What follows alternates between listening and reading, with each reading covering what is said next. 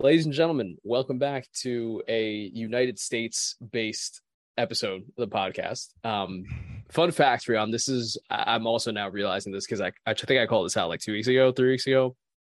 This is, I believe, officially our 170th episode of the overlap. So it's been over 3 years. That's actually crazy. It's been summer 2019 was when we started. So it's been officially over 3 years. We have still not found anything better to do with our free time. Yeah, we've been in between pandemics, multiple viruses, world affair issues, and we still somehow decided that this is what we're going to do with our time. So yeah, well, 3 awesome years going on now, the fourth, which, like, if you think about it, we're in our senior year of when we started. Like, this is our fourth. Like, that's just weird to me. Like, we've been through almost a full college cycle of doing this, but 170 is just nuts. So thank you, I guess, to everybody who's watching, listening, and supporting. But we got a lot of fun stuff to talk about. I'm jet lagged as hell. I got back last night from my vacation, and I'm still feeling it. Like, Rheon can see behind me, I have bags that have just not been unpacked. But I'll get to them later tonight. But how you doing? I'm good. It was a very wholesome family weekend for me. I went down to Maryland for a family, someone who turned 90 in my family, and big old little family, like a mini family reunion, pretty much. Amazing. So that was really nice. Yeah. But no hot girl summer for you? You're not feeling it? No, I did all that stuff in June and July pretty much. And August has been all trying to furnish an apartment where I had so little stuff coming into it. So now it's I'm hoping I'm working from home the next 2 weeks, so I'm hoping that I get that time to make the place feel more homey. But we'll see how that goes. Yeah, I mean, listen, furnishing an apartment, as you know, from everything I've tried with mine, takes time. It took me 6 months to feel settled in this place. So yeah, give it some time, but you'll get there. And honestly, I'm excited to come by and watch it. Not watch it, see it. But when I do, hopefully we get to watch stuff while you're here. Yeah, hopefully we get to watch stuff. Yeah, seriously. I mean, I don't know, you still don't have your Stanford prison experiment type TV set up, right? No, I don't. I have a couch now, so I'm at least sitting down watching it. The next step is getting my TaskRabbit to come and mount the TV. Beautiful. Oh, I'll do that for you. Are you kidding? I'll swing by and do it. I had to do it in my place. Actually, I mean, that'd be it's not hard. Well, yeah, we'll talk offline. We'll get to that. We'll get to that in the non-recorded part of the podcast. But anyway, what else is up? What else is up in the world? Oh, you know what was funny? The one thing that during vacation was really interesting to me. This is not soccer related, but hearing and watching England and UK and French coverage of the FBI raiding Trump's home was hysterical. Because in the US, obviously we have multiple mainstream cable networks that all have their own biases, and we all kind of know that. But in the UK and France, everything is just so straightforward and factual. Or at least they try to present it as such. There are biases, there's no escaping that, but it's more factual and direct. And so the questions that were being asked while I was watching some TV there was just so Mr. and Mrs. Expert, why do you think that the FBI did what they did? And then there's just long, really complex and really thought out process from some expert on TV. And then the journalist or the pundit goes, okay, thank you for that. So on to the next story. And you're just okay, there's just no debate. It kind of is. So that's the only other thing that I'll mention, which is just really funny to me. Taking a more global view of things. Anyway. Yeah. BBC is all. BBC was one that I went to pretty heavily the day of the insurrection. Because I was I'm so fascinated to see what other people are saying about this. And it was they are very straightforward with it. It's just kind of the facts. This is what's happening. It's just black and white. Yeah, and then everyone else come up with their own thoughts. Which I think is just super compelling. But anyway, neither here nor there. You want to talk football? You want to talk about the I would love first? to. Well, we'll talk about the second match day in England. By the way, I think I'm destroying everybody in fantasy Premier League. Just completely not tooting my own horn. And we'll talk about everything in the second match day. And we'll also talk about the first match day in La Liga over the next however many minutes we go on. So, Rheon, let's start in England. Let's start with our game of the weekend in England, a game that I was able to watch the first 20 minutes of, and then my plane took off, and then I just couldn't watch anything else. Turned my phone on mid-flight just to check Wi-Fi and see if I could even get any, and saw the score, saw the way things ended, and saw, of course, the how do you say? Let's just call them comments towards a certain Anthony Taylor. Let's start at the beginning of this game. I'm actually very curious to just get your thoughts on how you thought Chelsea lined up, because I think with the absence of Kovacic, there obviously had to be some pretty impactful changes in that midfield. I'm just curious, like when you saw this lineup and you saw, not to call out names, but Ruben Loftus-Cheek, for example, starting this game, how did you feel about the lineup overall? Lineup overall, I felt fine, and I think what you kind of saw was Chelsea trying to combat that counterattack from Tottenham. And if we're just looking at the first half, and in a way, this game kind of a game of two halves almost, but really a game of first half Chelsea pretty dominant. Second half, Tottenham were at least able to make things more even after subbing on Richarlison.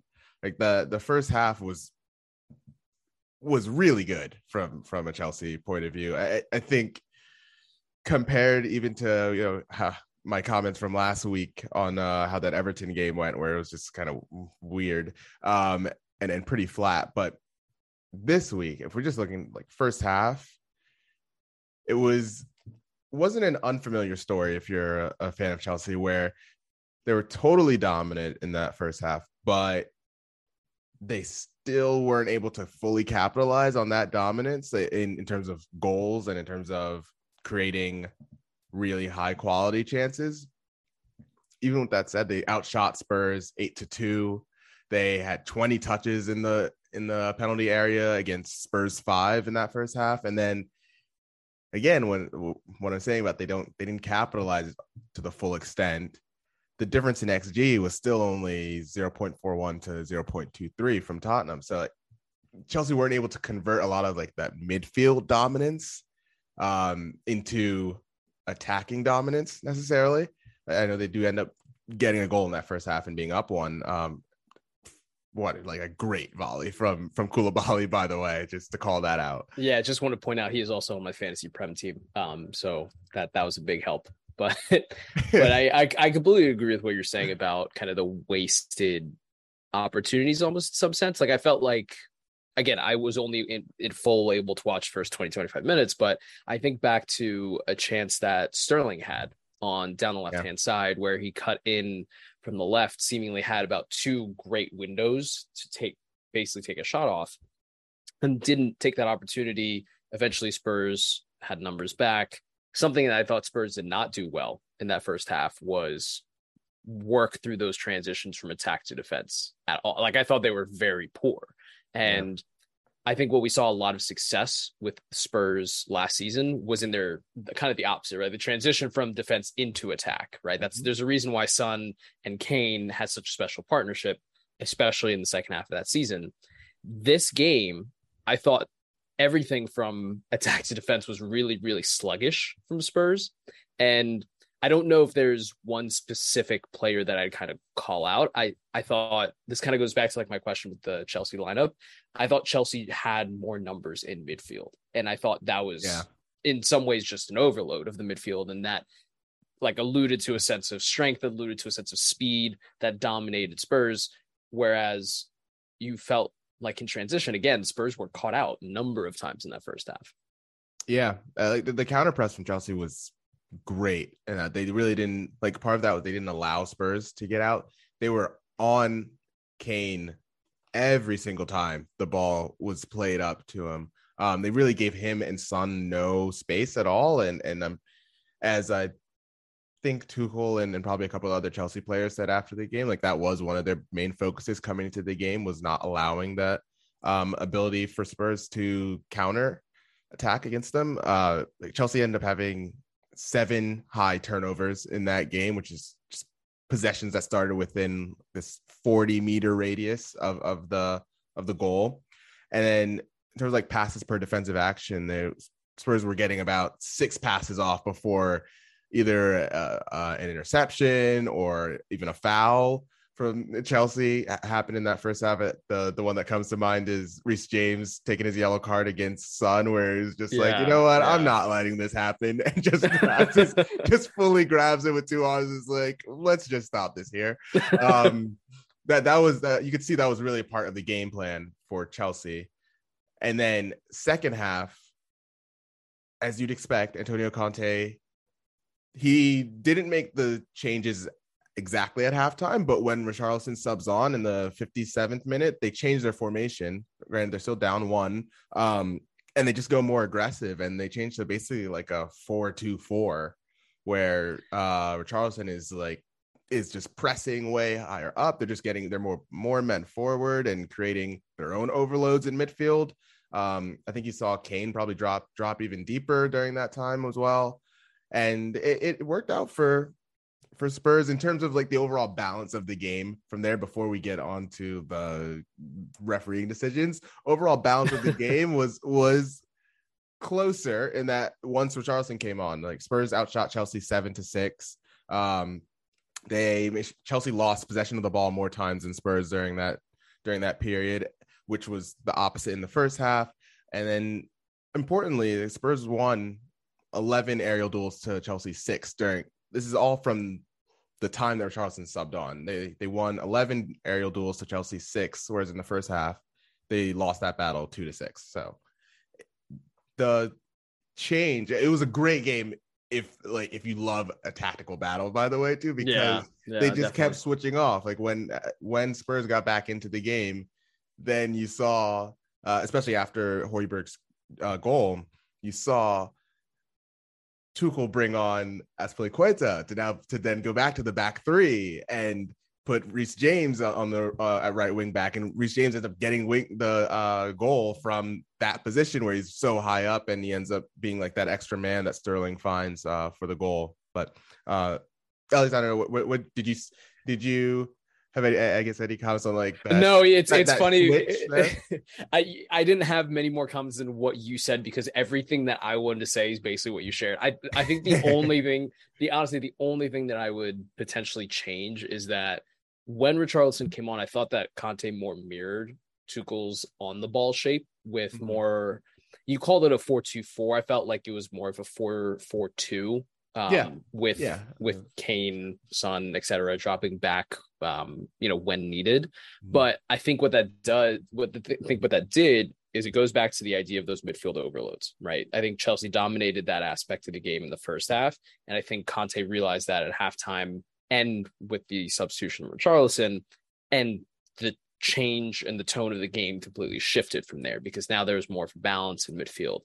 And of course, Tuchel's response to that, right, shifting to the back 3, moving Reece James up, that in turn basically gave Chelsea more width. It gave Spurs a lot of problems with their own back 4, right, because it then now created overloads in wide areas, right, which is to your point where Reece James's goal a ball in came from, and right, like those tactical battles were really, really interesting to me. So I wouldn't necessarily change anything or add anything else beyond what you shared. But if you want, we can always talk about the antics at the end, if you like, if you so dare.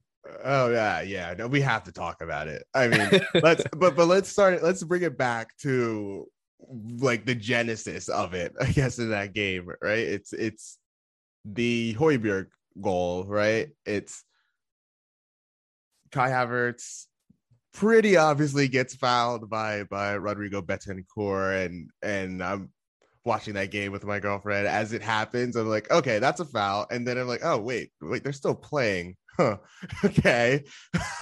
and, and and I think like before I get into like the Anthony Taylor part of it, I'll say it right now. One, great strike by Pierre Højbjerg, and two, I'm not really upset about like the whole involvement of VAR with that goal, if I'm being honest, because as people can rightly point out, Chelsea did end up like getting possession back for like a few seconds there in their own box, and Jorginho tries this just insane kind of like flick in his own box, and of course gets dispossessed because he's like 2-on-1. So and that's what leads to the Højbjerg goal. So sticking with just that first incident, my feeling, I'd love it if the referee just got the decision correct in the moment that looked really obvious. And even if the referee himself didn't see it, there's the linesman who's also like, who's was possibly closer and maybe had a better view and just didn't say anything as well. Like I'm not upset with the VAR part of this. I'm not one for, I totally advocate for the whole, at some point, we just got to get the ball out of the area. We just, we like how much time you're giving us to deal with it. But I would just like the referees to actually get one of the easier decisions of the game correct. But you know, there was an easier one later on that we'll talk about, I'm sure. Yeah, there were a few, to say the least. I don't necessarily think that anything you said is different from how I felt about it. Again, coming from a neutral standpoint, I think what was interesting to me was the lack of, like in both any of these incidents, quite honestly, is the lack of VAR going back seemingly to review these type of incidents. Like I genuinely don't know the answer to this, but how and was VAR used to review these type of incidents that were very obvious? Like I genuinely don't know the answer to that. It's not even me like trolling anymore. It's more like isn't that what that's the whole purpose of this? Yeah, and it's tough because like there's the whole phase of play thing, and I fully agree with that, with you know, that way of explaining this first one. Yeah, it was a new phase of play. They'd gotten down there. Grant, the other argument is, you know, would they have gotten down to into that area at all without the missed call? And the answer is probably no. They probably, like you're talking about, Chelsea just gets a free kick in that spot and the ball's in the other box for the next 30-40 seconds. But I can live with that. I can live with the fact that Chelsea did get the ball back. They had a chance to clear it. Jorginho was trying his Joga Bonito in his own box and it didn't work. I'm fine with that. And even more hilarious, he got hooked immediately after that. But it's really the thing that kicks it off from the manager's point of view is that as soon as that goal happens, Antonio Conte celebrates like right by the Chelsea, like right next to Thomas Tuchel's technical area, and Tuchel doesn't take it well. And you wouldn't expect either of the two coaches to take that well if we're just keeping it a buck here. Like these are two of the most aggressive coaches in the league. like I know that we talk about Pep and Jurgen Klopp being very intense, like they are very intense, but these are probably the two most easily annoyable coaches from those like top six teams. Temperamental, really. If you will. Yes, great word. But what did you think of the first Conte v Tuchel moment in the game? Well, I thought honestly, it felt more so like I feel like what's the word I'm looking for? A personification of the intensity of the game. Like that's how I felt about it. Like it really felt like everything that had gone into the game over the last, I mean, how many minutes was it until then? 80 something? I don't know. It's close to 70 minutes. Yeah. 70. Okay. So around there. Like it felt like the game was getting more intense, like building up to a point like that. And so in all honesty, like I wasn't I wasn't as surprised by that moment as I was like by the final whistle moment, because that was just hysterical to me. But in that kind of first interaction, like I feel like that was just the intensity of the game, which I can say, like, I feel like we've all kind of been there, like where you just get like a rush of adrenaline. I don't think that was on. I don't think either of those moments were a problem, honestly. Like, I don't think like Agreed. people have been talking about bans and stuff for both of them. Like, no, that they didn't hurt each other. Like, there's no fist swinging that, like, you know what I mean? Yeah. And Tuchel said it himself in the post-match interview too, where he was like, look, he said they kept trying to get him to talk, like goad him into talking about it. And he was just like, no comments. Like, this is it. This is what it's like. This is what it's like out there. It's really intense. And he was like, this is what you love to see. Yeah. He was like, end of the day, no hard feelings. No one crossed the line. And yeah, I agree. At the end of the day, it's theater. Like, this is performance art in a way. Like, not even in a way. This is all performance art. Like, this is entertainment, right? And I think we like to see this more than not.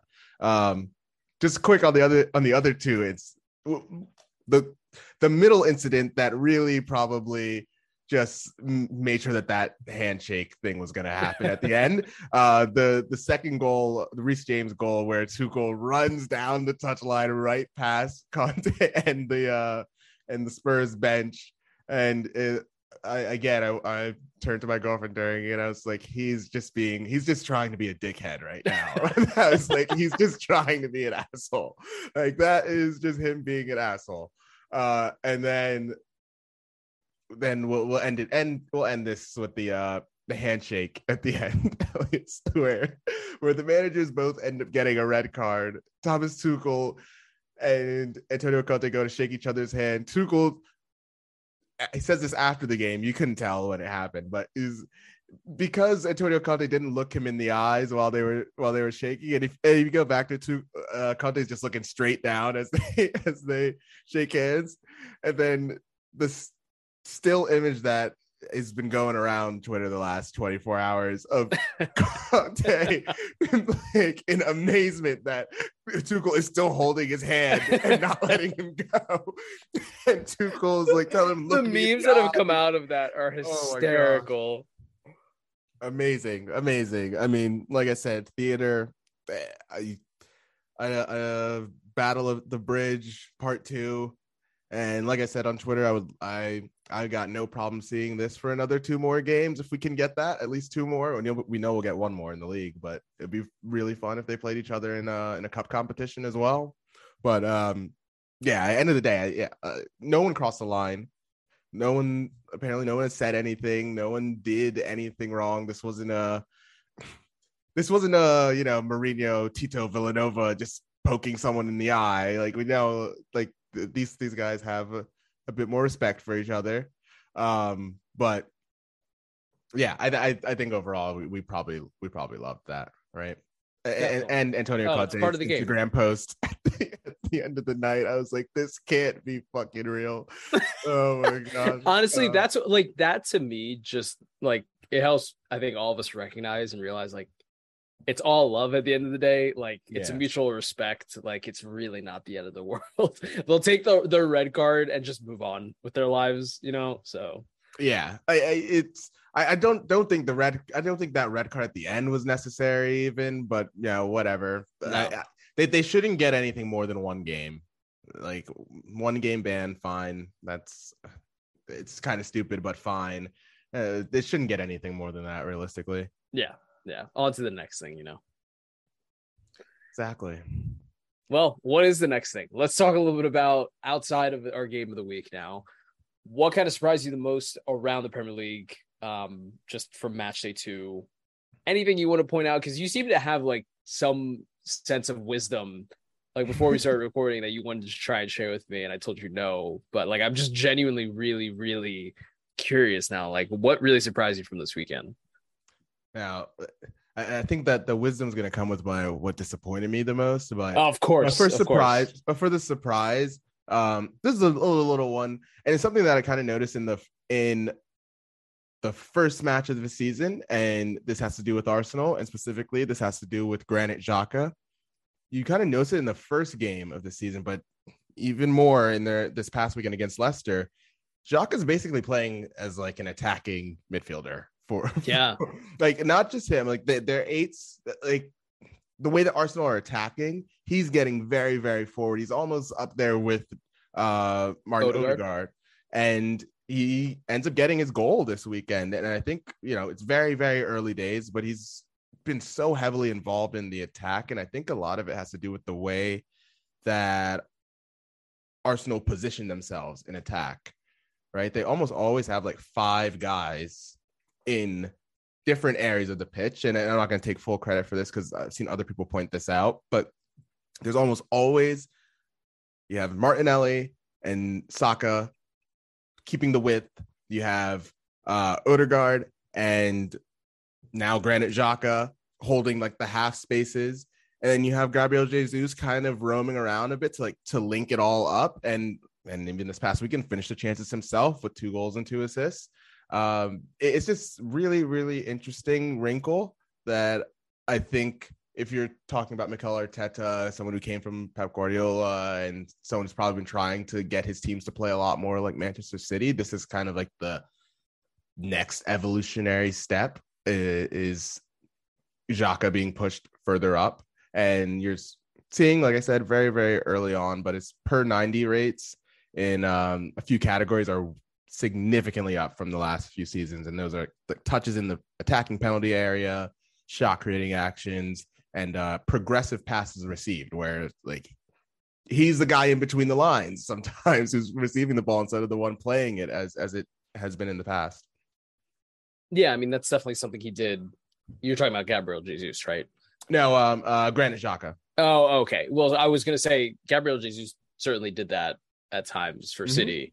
The one thing with Granit Xhaka that I think actually that surprise, I guess, observation is in some ways a massive positive, in my opinion, because I think that allows Partey to basically like play the role that he played at Atletico, which was hold down everything behind the 6 and the 8, and also probably leads to a direct reduction in number of cards for Granit Xhaka. So like it's kind of in some ways like a win-win.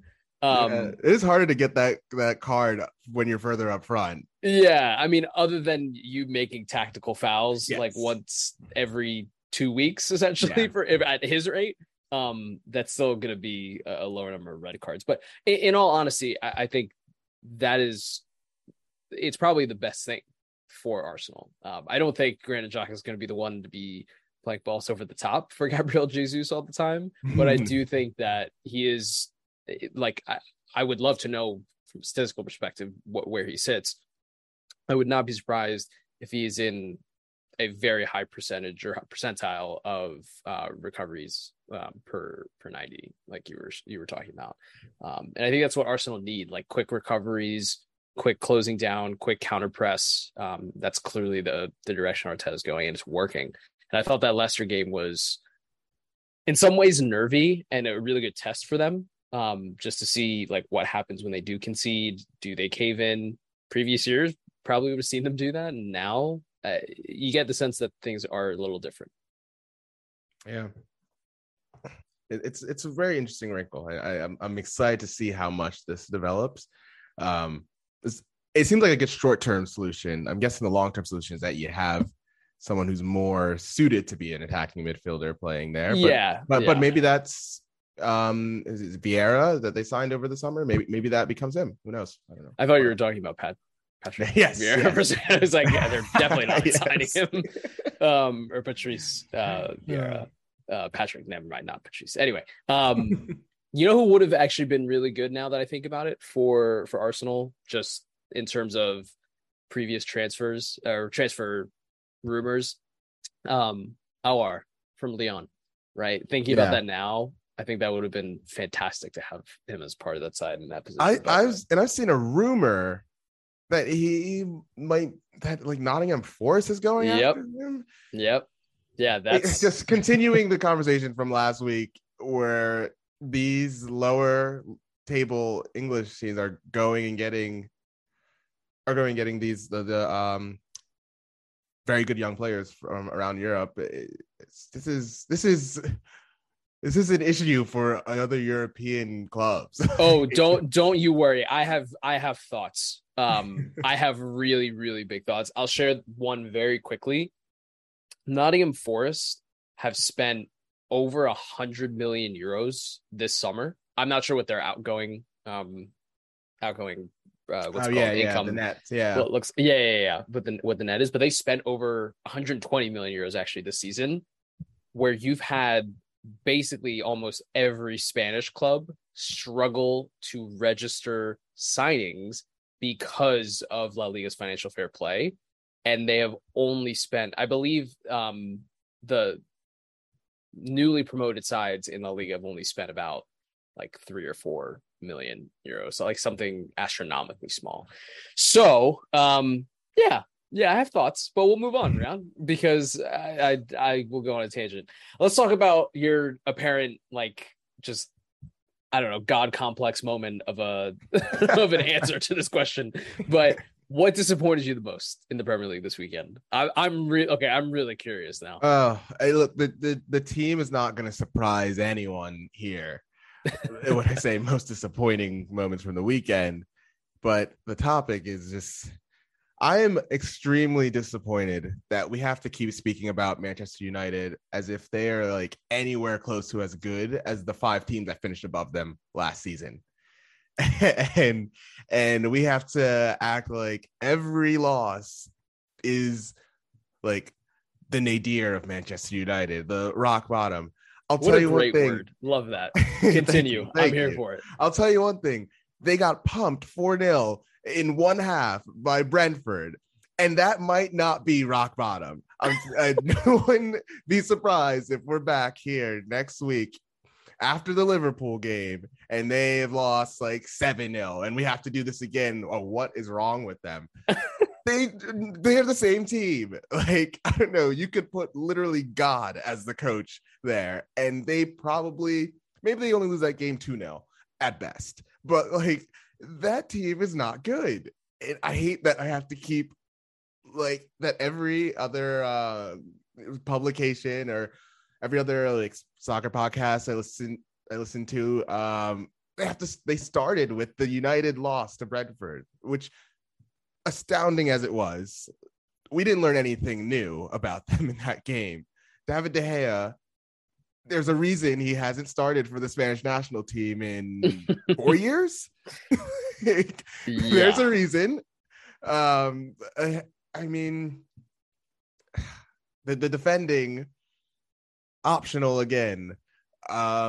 Christian Eriksen being forced to play as like the holding midfielder in possession. Do you think he wanted to go back to last season at all, to his former team? I mean, I'd love to know what lies he was told to come to Manchester United, and I'd probably like to go for the same with Erik ten Hag. What lies was he told when getting that job as well?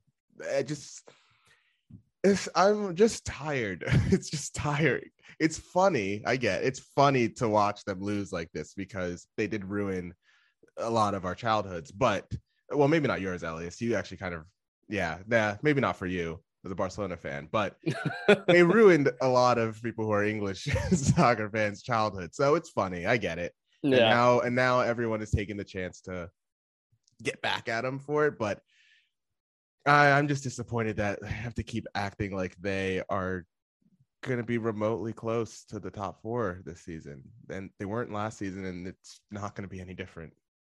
You know what's really funny just about, not basically that entire game. By the way, I drove by Brentford Stadium yesterday. Just, I mean, not during the game, but afterwards. Yeah. And I was like, oh, that's where history happened yesterday. That's funny.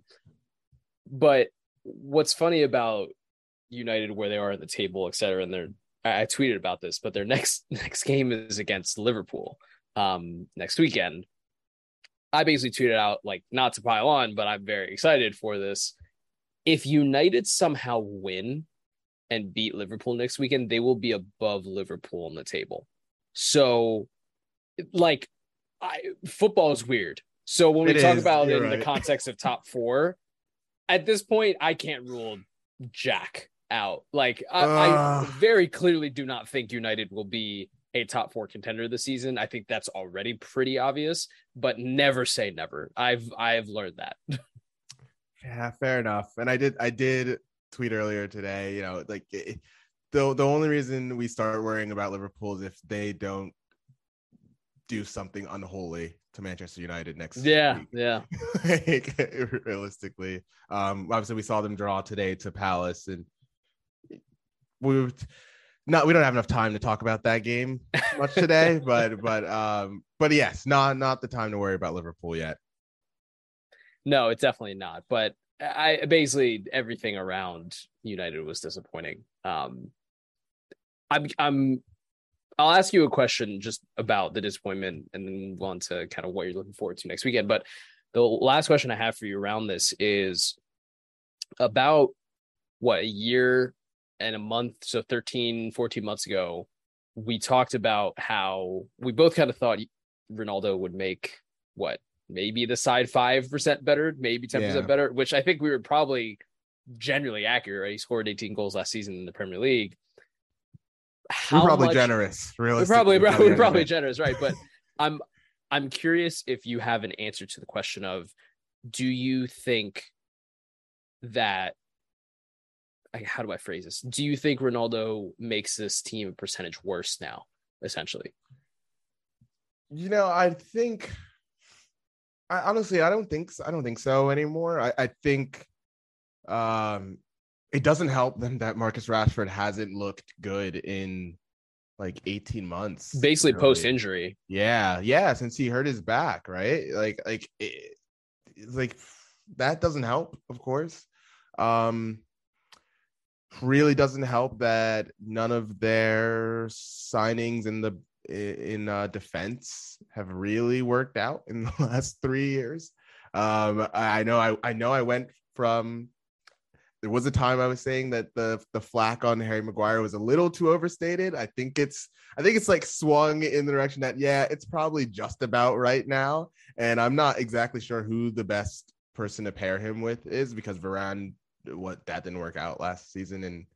And Varane looks much different when he's not playing with Sergio Ramos. and look, it's very early on for Lisandro Martinez, but he did get dunked on for that third goal that Brentford scored, and that was that's like the only criticism that's been coming on to him was the height stuff. But I think they are as good as they at this point, like right now, until they make other signings. They are as good with Ronaldo as they are without him, probably. I think that's fair. I would actually argue, though, that not on the Ronaldo piece, I think it's more critical for United to sell and get rid of dead weight in their squad than it is to make signings.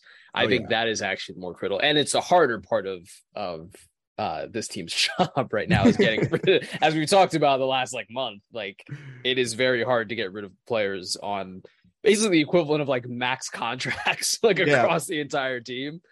And the question is why would they want to move? They're getting a bag for doing jack. So it's tough to find a team desperate to bring on players who just get absolutely thumped every week against any team that is remotely well organized. That's so true.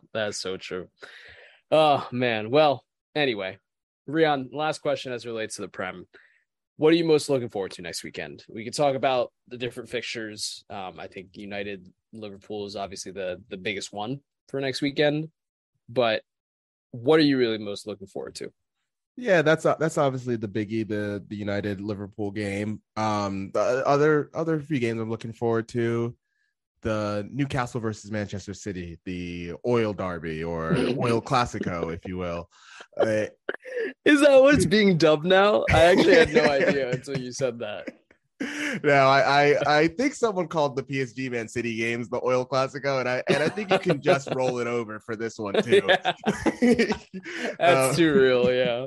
But yeah, Newcastle obviously trying to emulate Man City's meteoric rise in the Premier League, and then also I'm really looking forward to another week of Erling Haaland's stat lines this past weekend: 8 touches, 2 shots, 2 passes, 2 passes, one of them from kickoff, and the other an assist. You were so right in saying that he's going to have some weird stat lines this season. That is really funny. Insane. I'm really looking forward to it. And then obviously a couple others I'm looking forward to: Palace versus Aston Villa, 2 teams I expect to be fighting for top half finishes, and then Everton versus Nottingham Forest, 2 teams I expect to be fighting for relegation. For relegation. Yeah. Yeah. Yeah. You've already made the claim that Everton are going down, which talk to me after Christmas, basically. See how I feel about that, because I really don't know after watching the first 2 games of the season already. So yeah, I'm very much excited for United Liverpool. That's without a doubt the game I'm most excited for. I'm very curious and more so confused why this game is on a Monday and it is the last game of the fixture list from the weekend in England, but I guess it's a standalone, so there you have it. But yes, very excited for that for sure. So with that, Rheon, let's take a quick break. We'll come back, talk about La Liga, and then we'll wrap up because I need to go to sleep and I'm jet lagged. All right, Rheon, let's talk about La Liga. I already partially bitched about the difference between not salary expectations, but more so just the differentials in spending between England and Spain. But we're not here to complain about that. We're more so here to complain about why teams in Spain do what they do. So you tell me where we want to start. Elias, you gotta give me your game of the week. I know you had a few games you were picking between. We had a couple big 3-0 wins today with Atletico Madrid getting a 3-0 win, as well as Real Betis, but you had another one in mind.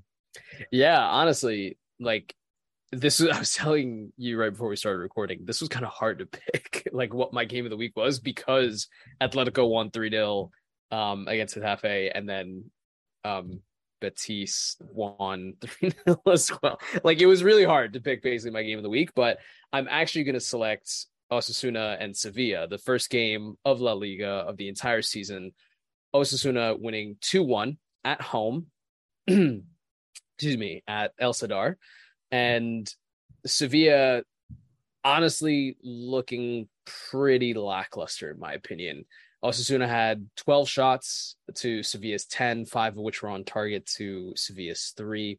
And quite honestly, we know obviously there was a penalty in the second half for Osasuna that, quite honestly, arguably not really a handball, but was called either way, and that kind of inflates kind of how you look at statistics, etc. But Osasuna having a pretty significantly higher XG to Sevilla's. And I think the one takeaway that I had from this game is something I mentioned to you 2 weeks ago.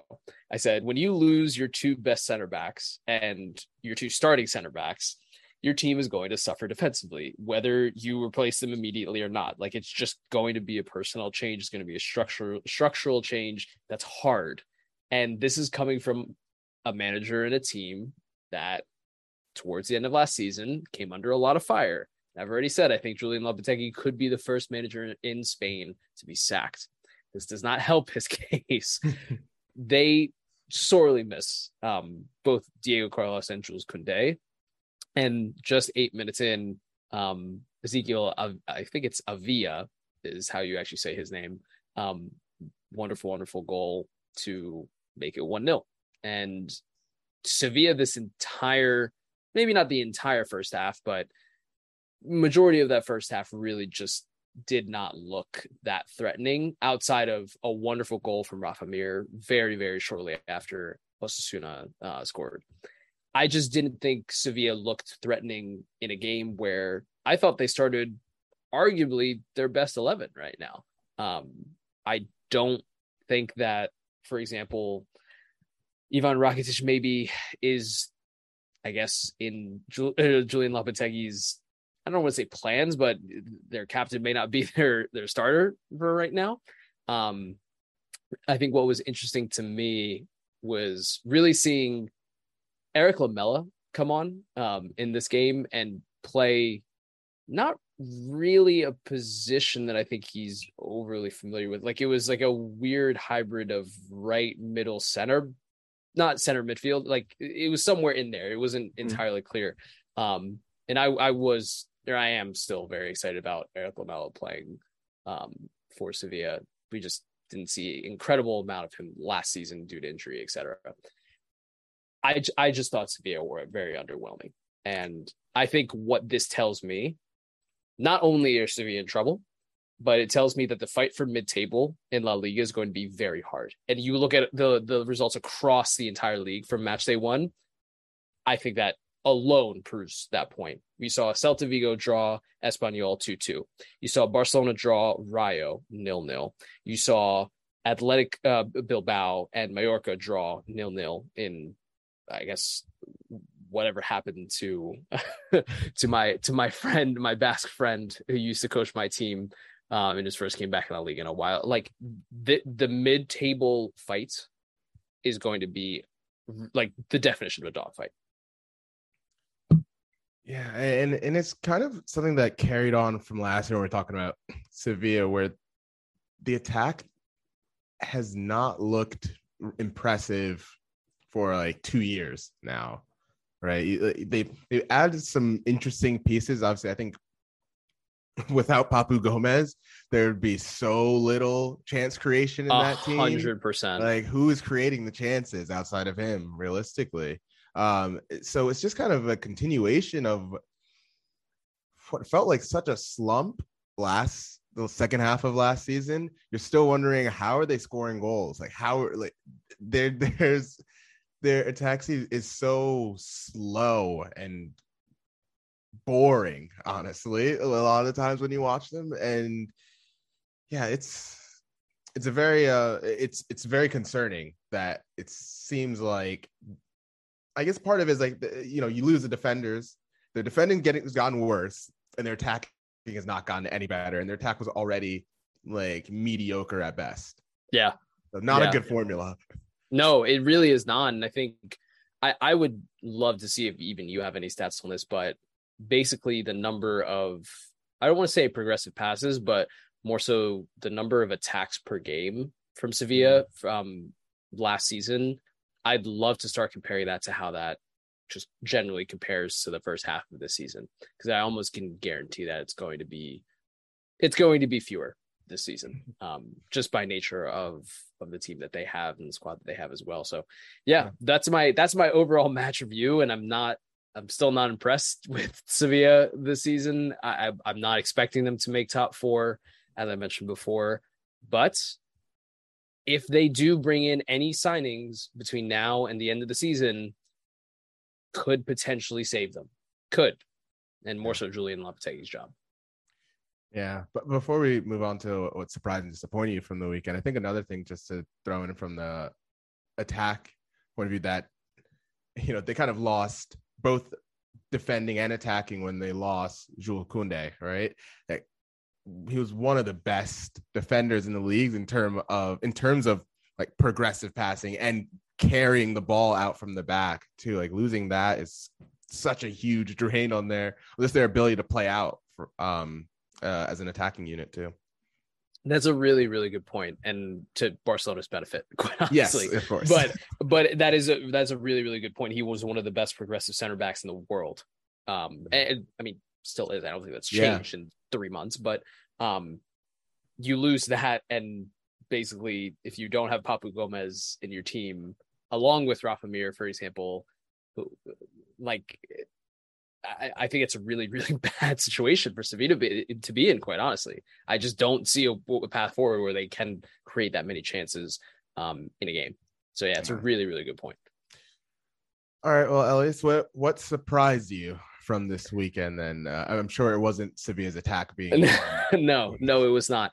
Rheon, I'm going to answer this with a question, but do you know by chance which team Alvaro Morata is contracted to right now? Like, is he on loan from Juventus via Chelsea to Atletico? Figuring that out is like, yeah, like trying to figure out who owns a certain like Bitcoin, like Yeah. where's on the block, what's Yeah. the history of it, where when was this first minted, and Yeah. all the transactions, like no, it's Cayman Islands, I'm guessing, owns him, right? Yeah, that's actually where he was born. He's not legally allowed to play for Spain. But he is, I believe he is now an Atletico player through and through. And he came back from a 2-year loan at Juventus.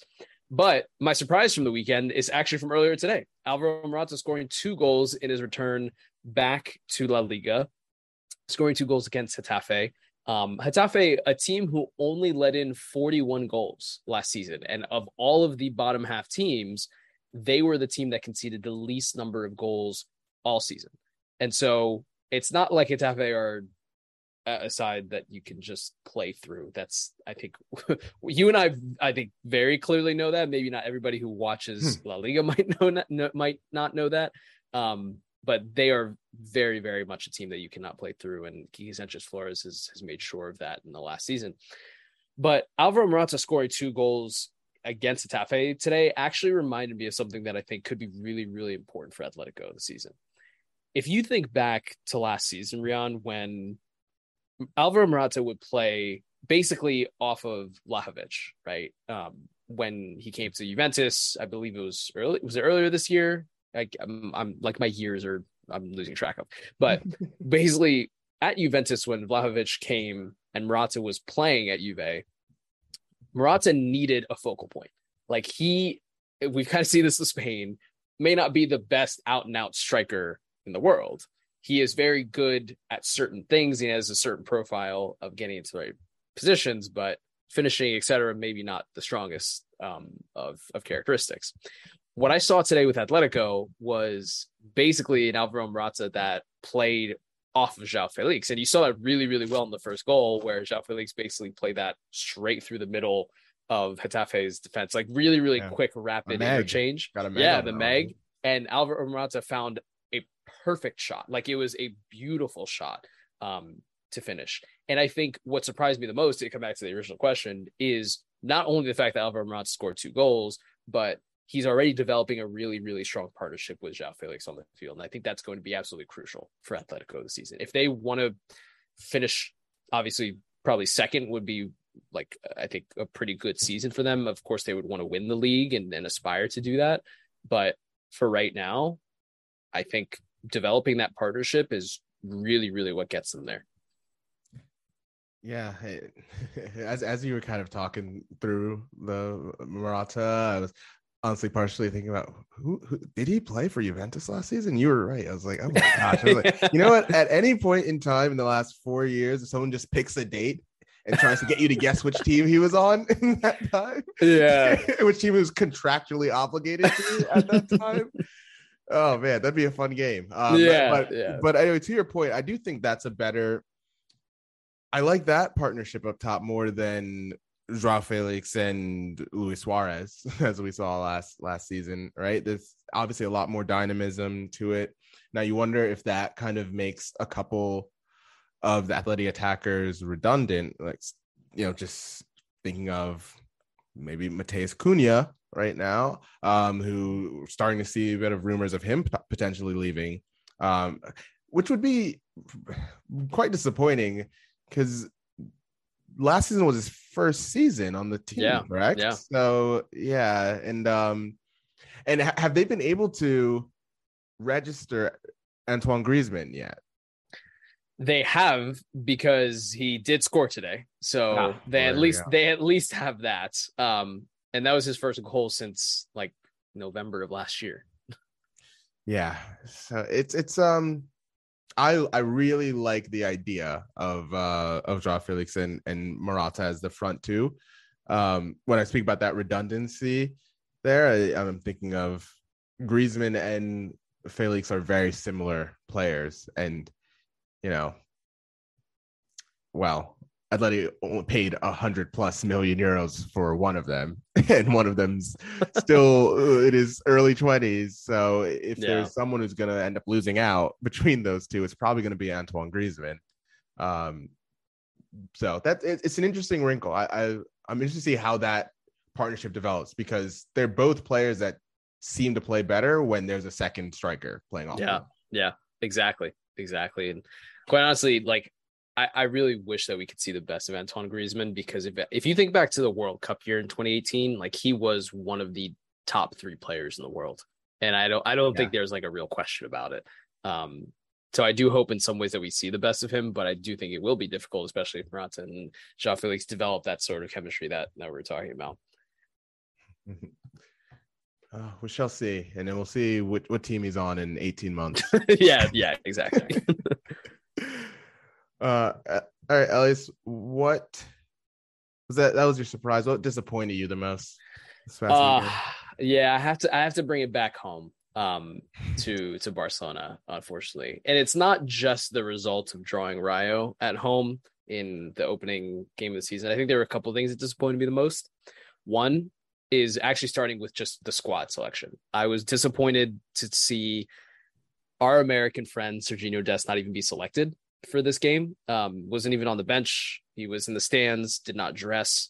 Xavi has made it really clear that he does not value Serginho Dest at right back, which is a shame, because I think we both see real potential in his game, but clearly not in Xavi's plans, and that's just something we can't control, unfortunately. That makes the need for a right back at Barcelona really, really crucial right now. So that was number one, leaving Dest out. Number two was, keep in mind, Rayo are a team that beat Barcelona twice last season. Not draw, like beat Barcelona twice. Once at home and once away from home at the Camp Nou. So this is progress. Yeah, we're flipping the tide.